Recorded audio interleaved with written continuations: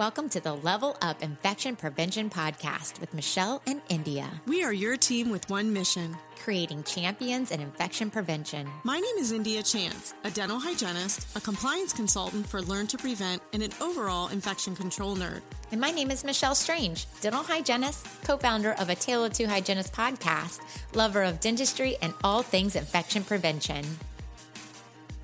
Welcome to Season 1. We're glad you're here.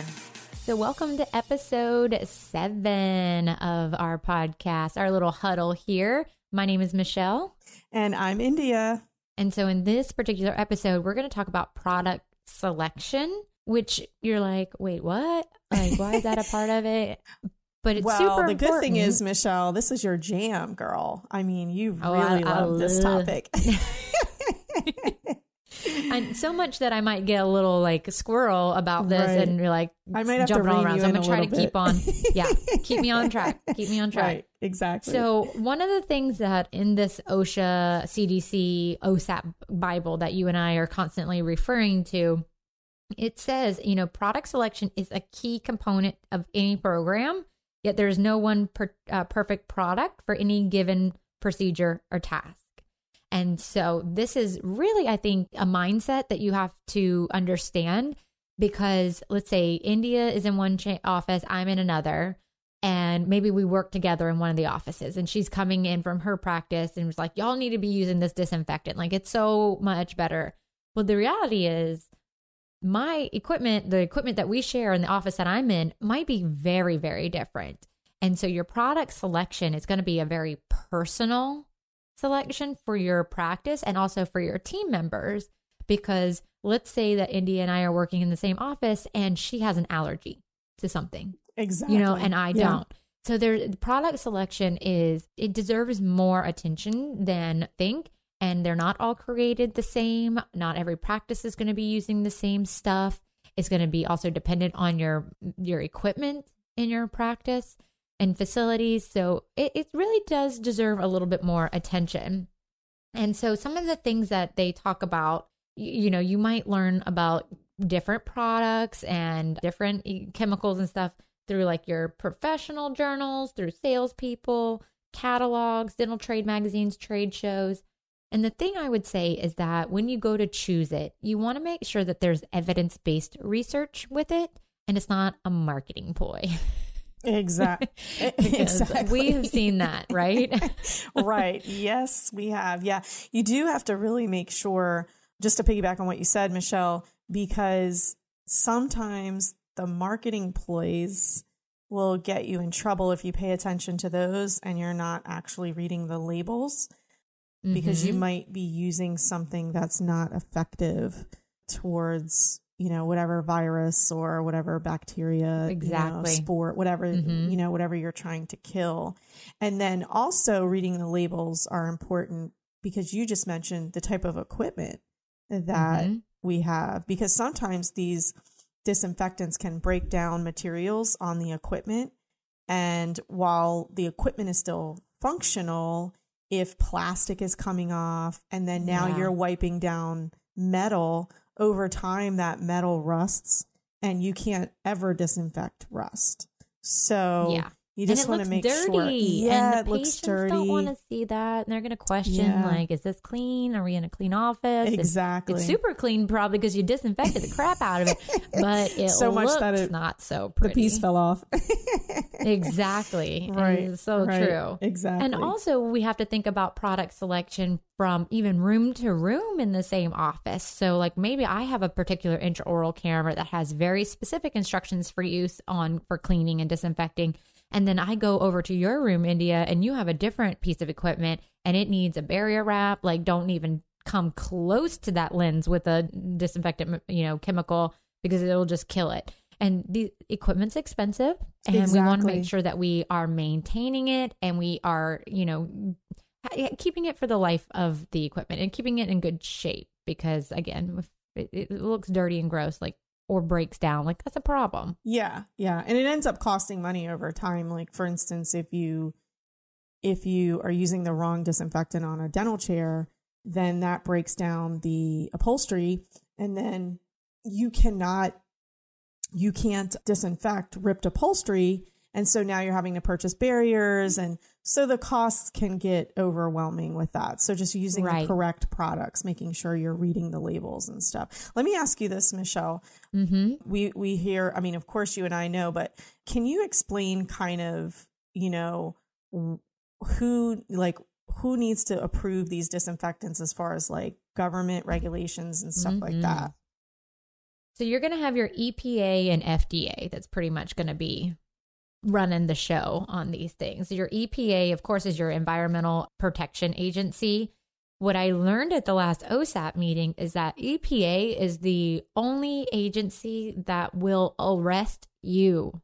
They will come for you. What? Oh, yes. Yikes. So the other ones can fine you. They'll all fine you, like whatever. But EPA is like, I will come for you. I will lock you up. EPA, I will put you to. So if you're doing something wrong with their chemicals and you're harming the environment or whatever, they're the only ones that will fine and arrest you. Yeah.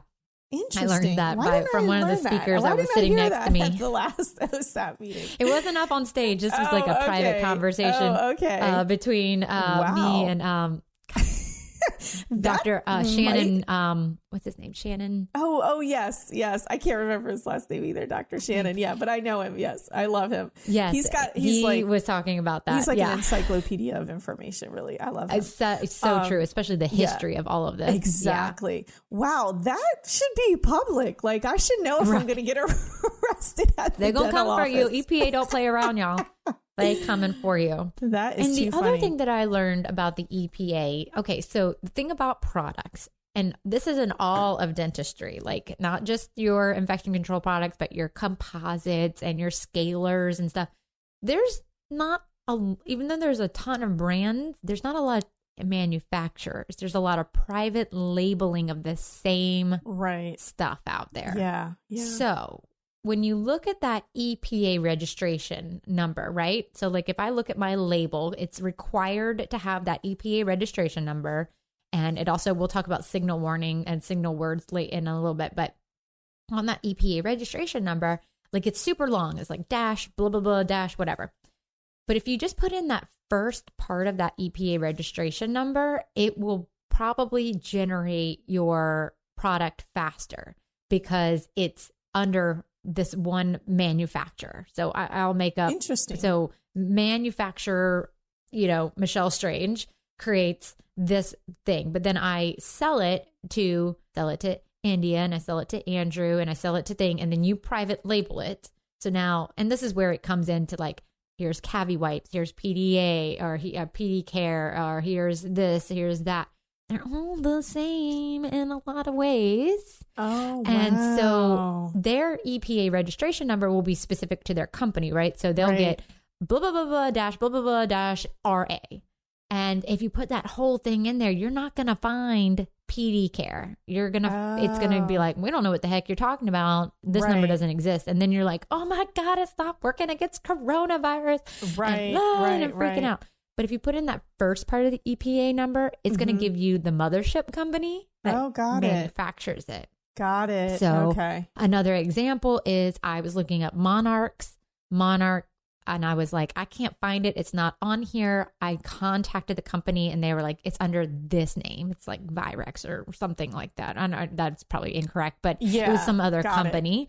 And I was like, oh, I see that company on here. Right. And the same goes for like your Lysol wipes or Clorox, all those things. You can have like Clorox with lavender scent and it's splash proof, blah, blah, blah. And it's going to have possibly a different EPA number than your basic Clorox stuff, but it all falls under that same chemical, which I thought was really interesting. And I got to thank Kim also again for teaching me that little detail. That is interesting. That's good to know though, for people who are looking for their products or trying to find out what list it's on with the EPA, because of course, with the whole pandemic, there's the list N that's giving us all the information on the different disinfectants that work against the coronavirus. So that's really good information, because a lot of people didn't see, you're right, Michelle, because a lot of people did not see their what their particular stuff was. disinfectant on that list. And I did get some emails and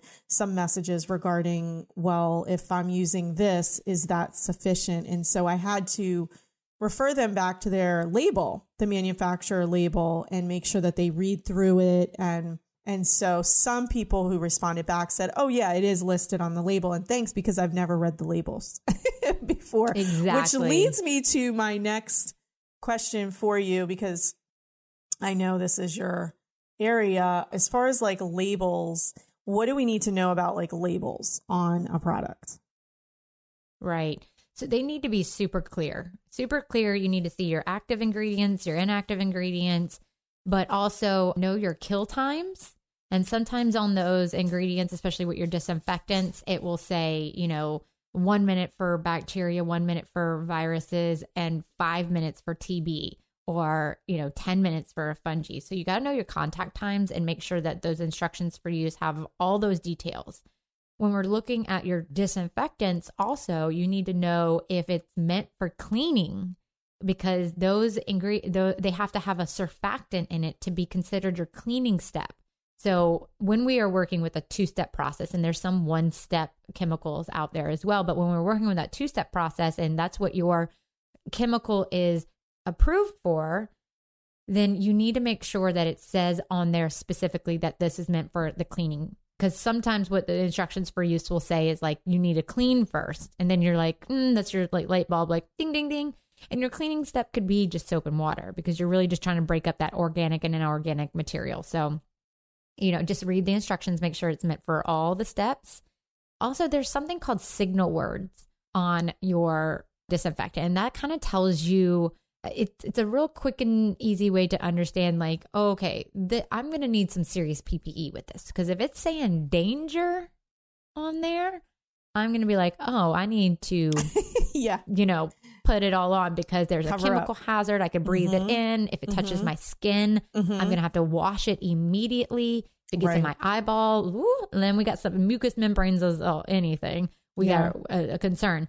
Versus something like caution, where it's like, okay, you might tell you, like, don't, if it gets in your eye, you got to wash it. But if it was on your hands, like, let's say Lysol wipes, for instance, like your household Lysol wipes. If that splashed in my eye, I'd be concerned. But I can wipe my household countertops down with it with a bare hand. I'm not having to glove up for it. So those signal words are really important. And your big ones are caution, warning, danger. But those are also real good. And there will be in your SDS, your safety data sheet, because it'll give you your first aid clues. Like if something were to happen, it'd also talk about your PPE and what you should be wearing. So those things, I'd probably stay away from a lot of danger in my office. Yeah. That just screams chemical hazards and exposures to things that if you got to have it, you got to have it. But whatever, that just... Yeah. Well, you bring up a good point with the PPE, Michelle, because and reading the labels and making sure you're paying attention to those signal words, because a lot of times when I've done courses, people are not wearing the proper PPE.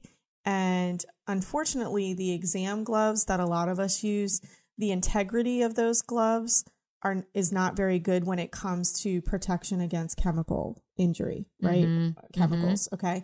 And so what they call so it is important that you read the labels, because some of the disinfectants that people use, it will say utility gloves. And then some of the wipes will say exam gloves. And so, you have to decide what you're going to wear, but you at least need to wear something. The other thing that you want to know is expiration dates. And sometimes, like, people don't realize, even things like your instrument reprocessing bags and packages and pouches, they have expiration dates on them.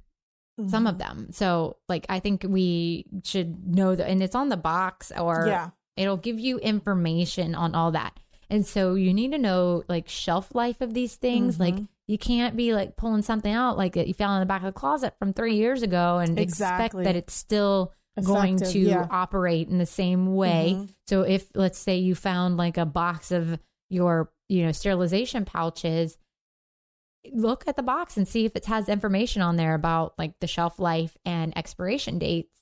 And also right now, if anytime that your office is shutting down for, let's say, vacation and stuff like that, like, know what products and when they're expiring. I mean, a lot of your towelettes and stuff are not going to be expiring in a month, but you might have some 2-part systems that, you're mixing things, and like your enzymatic cleaners and your tartar and stain removers and all those things. Like, know what the expiration dates are, check them. I'm just a label reader and as a whole, because I'm also like a food hippie, like where I want to know, like, what are the things in my food? And so I'm a big label reader just by nature. Yeah. But I think that's just an overall good thing to be doing, is just understanding what products are out there. And also, this brings up a good point that you can't be jumping from product to product to product. Right. Because there are a lot of things that you need to know about the product, like the first aid. Is there a shelf life? Is this a 1-minute kill time versus a 5-minute kill time? And if you're like, oh, brand A has a deal right now. If I buy 5 of these, I'll get 1 free. But you've been using brand B for years and everyone is very well versed in the instructions for use and all this stuff. You can't just be hopping back and forth unless you guys are all going to have some training in that, because there's a lot of nuances in those instructions for use that could make or break your sterilization and environmental infection control processes. Absolutely. And, OSHA mandates that, like, if you're going to get new equipment or new products into the practice, you are supposed to have training on them. So if you are a product hopper, then you need to know that in order to be compliant with OSHA, you have to have training on whoever's going to be using these products. So that's an excellent point, Michelle. And then, reading of course you have to read the labels, because that's going to tell you how to use the product, because not all products are the same. So we definitely know that. For sure. And some of the things that you also have to know is like the resistance of microorganisms in a lot of your germicides and your environmental infection control products. TB is kind of the high one. That's the hard one to kill. That's going to be your, hospital disinfectant with a tuberculocidal claim. And this equals, like, CDC calls it an intermediate level disinfection. It's not going to kill spores, though. So this is going to disinfect and kill a lot of stuff, right? But it's not going to get spores. That's what sterilization is for. That's why you run it through the autoclave with your biological indicators with the spores in it, and you make sure that all is going down, right? But the thing is about that contact time, fungi is also super hard to kill in a lot of ways. So it is. You might even see a contact time of like a strong 10 minutes to kill fungi. And the reality is that you don't know what pathogen is that's on that surface. So you want to go with the longest contact time. And a question that I got actually this week that I feel like it's a fair question, but they were like, well, if it says 1 minute for bacteria, 1 minute for viruses, but 5 minutes for TB, but I know I'm not seeing active TB patients, do I have to do it for the full 5 minutes? And I'm like, but you don't know what pathogen is there. And again, fungi tends to be a little bit longer. So whatever the longest contact time is, the rule of thumb is that it needs to stay wet for that entire contact time. So because you don't know if you're just dealing with TB or I'm sorry, if you're dealing with viruses or if you're dealing with bacteria, or if you're dealing with fungi, you just don't know. You don't. Unless y'all are swabbing and growing things in microbiology. I don't think we know those. We don't have time for that. So No time for that. No, you're right. Definitely paying attention to the longest contact time is important. Hey there, infection preventionists. We are excited to create a digital platform that will elevate the role of the infection control coordinator. Our mission is to create infection prevention champions by elevating that infection control coordinator role. We recognize that providing resources to this role allows individuals to become leaders and contributing members to the dental practice, making safer dental visits. So head over to levelupip.com to sign up for our email list so you can be the first to know when we launch our new program. Don't miss out on the opportunity to level up your infection prevention practices. And we talked about surface compatibility, but also there's staff team compatibility. Sometimes people could be, and this is not looking at so much your surface disinfectant as maybe like your gloves or your mask or your lab jackets or because if someone's getting like super hot and they're not wanting to wear their lab jackets, because this is all considered products that we're using for infection control, for infection prevention, for team safety and employee safety. So these are all things that we have to consider. So it's not just the environmental stuff. It's in our, our equipment that we choose, our autoclaves that we choose. Those are super important, but it's the gloves. So somebody has a real crazy latex allergy or a lot of contact dermatitis, you might be finding products that are very particular to that particular employee. And that would be under your staff patient compatibility. Also, like your mask, if somebody's always breaking out, or what if they're like having to flip the loops or the ear loops to make it fit their face? What we learn is like you got to find the mask that fits that person's face. So you might have to go find products that are compatible with them. I am always the outlier in my office because I wear like, if they made extra small gloves, those are probably the ones that I would need to wear. And so even with surgeries, when I did surgical assisting, like they'd have to go buy like size 5.5 gloves versus everyone else that was a 7. And so I had like my own spot where I had to go get my surgical gloves. And those are just really important things that you're going to have to think about when you are, taking in consideration all the products that you're using, because and they do make that stuff. They need to fit. Yeah, and they do make that stuff. A lot of people didn't realize that there's different size surgical masks. There's also what they call sensitive surgical masks. So for anybody that has any type of skin irritation, and I never knew that. I learned that recently. I didn't realize that they had masks for people with sensitive skin, and so and that that's one of the big reasons why they got rid of the powder and the gloves and all of that kind of thing. So staff compatibility for sure. And let me just say this, guys, moving forward with this whole pandemic situation, I mean, for those who have been hot and can't wear certain things because it creates a lot of body heat and everything, I am sorry to say that you are probably going to be hotter than you've ever been in the past. So just piggybacking off what Michelle said, definitely do some research with materials so that maybe you need to get scrubs with certain materials, layers that are like moisture wicking. Yeah, things that, a lot of those professional athletes wear because it's absorbing the sweat and all of that kind of thing, or preventing. It cools the body. Some of those things they do actually at the same time, which is nice. So if you run hot, then that's something that you need to look into. So scrubs are a part of it. Like that's those are your uniforms, your lab jacket, all of those things are stuff that you're using. Yeah, for sure. Yeah, good point. And even like if you're fogging up your face, your goggles with your face mask, when you put it on, like they make anti-fogging things. There's all kinds of stuff that you guys can really look into.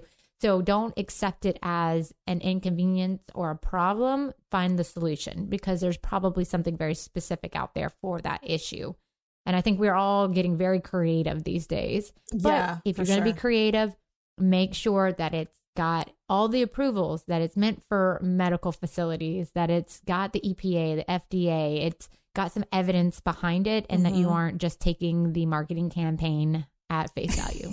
Right. And let me just say this too. I have had a couple of questions regarding household bleach. And if you, for some reason, are using that in your office, you have to pay attention to the label because, and I think you mentioned it earlier, but I just kind of want to highlight this because bleach has been in the news a lot because of the, pandemic and everything. There is a way to make it hospital grade. And so you just have to make sure that you keep reading the label. Don't just read the top part. Keep reading down to the end, and you will find a different formula or recipe for over-the-counter bleach that particular recipe is for hospital grade. So that's how they would use it, in a hospital or something like that. So just I think reading. Alcohol is a good example of it too. That's not labeled for using as a disinfectant. So, and it evaporates super fast, and it's all about contact time with those disinfectants. Yeah. And that's another good point you brought up, off label. Using things off label is not really going to fly when it comes to EPA. And clearly we don't want the EPA to come arrest us, right? Don't mess with the EPA, y'all. Don't. Yeah, so no off-label use for these products. Definitely make sure that you are using them for what they are supposed to be used for. Exactly. The one thing I would like to touch on too is barrier wrapping. So if you are using that as a product in your office, which you probably should. So if you find any things that like items like cumbersome, like you don't have time, like so buttons and switches and things that are multi-use between, you know, like a composite syringe or an etch syringe, or if you have fluoride in a tube versus a single use, like these things need to be barrier wrapped. So, and specific, they make barriers specific for a lot of things. So, you know, find what fits. If you're like, oh my God, I'm not having 47 different types of barriers, you know, you can find things that are pretty universal. But when you're looking at this, you need to make sure that the barrier, it's FDA cleared for a medical device and that it's fluid resistant, because the point of a barrier is not to let the blood and inorganic or organic, potentially infectious material, if you will, get through it so that it's contaminated on the other end. And barrier wraps also help to decrease how much chemical that you use in your operatory. So if I can barrier wrap it, so the theory behind barrier wraps, which is what confused me for a very long time, and I think I've heard many differing opinions on this, but it's, you know, if you can barrier wrap it and remove that barrier without contaminating the surface underneath it, you don't need to go through the wipe or the clean disinfect. If you're like me, where I can't manage to remove barriers without contaminating the surface underneath it for some Right. reason, I got to go through that clean disinfect process. And then there's many people that will still clean the surface underneath it, but not necessarily do that second wipe. You know, it's going to be, I think, maybe just within your standard operating procedures. You guys all define that the same way. You call it the same thing. You do it the same, you know, within the office. And that way everybody's clear on it. But the reality is that if it's fluid resistant, you're not contaminating the surface underneath it, and you can remove it without contaminating anything, which that you need maybe some second eyes on while y'all are all learning and getting used to these barriers, then you don't have to use chemicals on it. But prior to placement, you need to clean the surface. Like that, it started your day. You Right. got to wipe it down. You have to wipe like everything you can't just down. like roll up in there from the day before and Right. just like, okay, everything gets barrier wrapped. Because Right, if there's right. something lingering, it's just cooking underneath there. It's just baking and becoming a real fun pathogen for you afterwards. So I have a question. I want to try to stump you. What have you learned, or what's your take on, because this was a question that was asked at OSAP. What is your take on food safety wrap as a barrier? So I was actually talking Because a lot to of one them. offices, use that. They so. use it like your saran wrap and Yeah. stuff like that. Mhm, mhm. Yeah. So this is, and again, I've heard multiple people say, like, if it's not FDA approved, you just don't use it. And then I have some people that are like, it's Right. not that it's inefficient at being a fluid barrier. It's just not approved for it. So that's a good one. What are your thoughts? What did you hear from them? Because I might have heard from different people. So I heard at OSAP that if it's FDA approved food safety wrap, then you can use it because it does meet all of the other requirements, like it's fluid resistant and you can change it, in between each patient, but it can't be, it has to be FDA approved. I'll just say that. It can't just be, I don't know, something that you created in your lab, in your garage because you were off for the pandemic or something, like some DIY. We've seen a lot of that. 3D printer created it or something, you know what I mean? Yes. Like it has to be FDA approved. The DIY stuff cannot be used. But yeah, no, that's what the response was. As long as it's FDA approved. And that's a good point to bring up because, for instance, I know a toothbrush company that doesn't use recycled plastic. They use plastic that is food grade because your toothbrush is going into the mouth. And so you got to be careful with some of those things too, like making sure the manufacturing process that this is meant for the medical facility, because maybe their standards for producing the items isn't that great.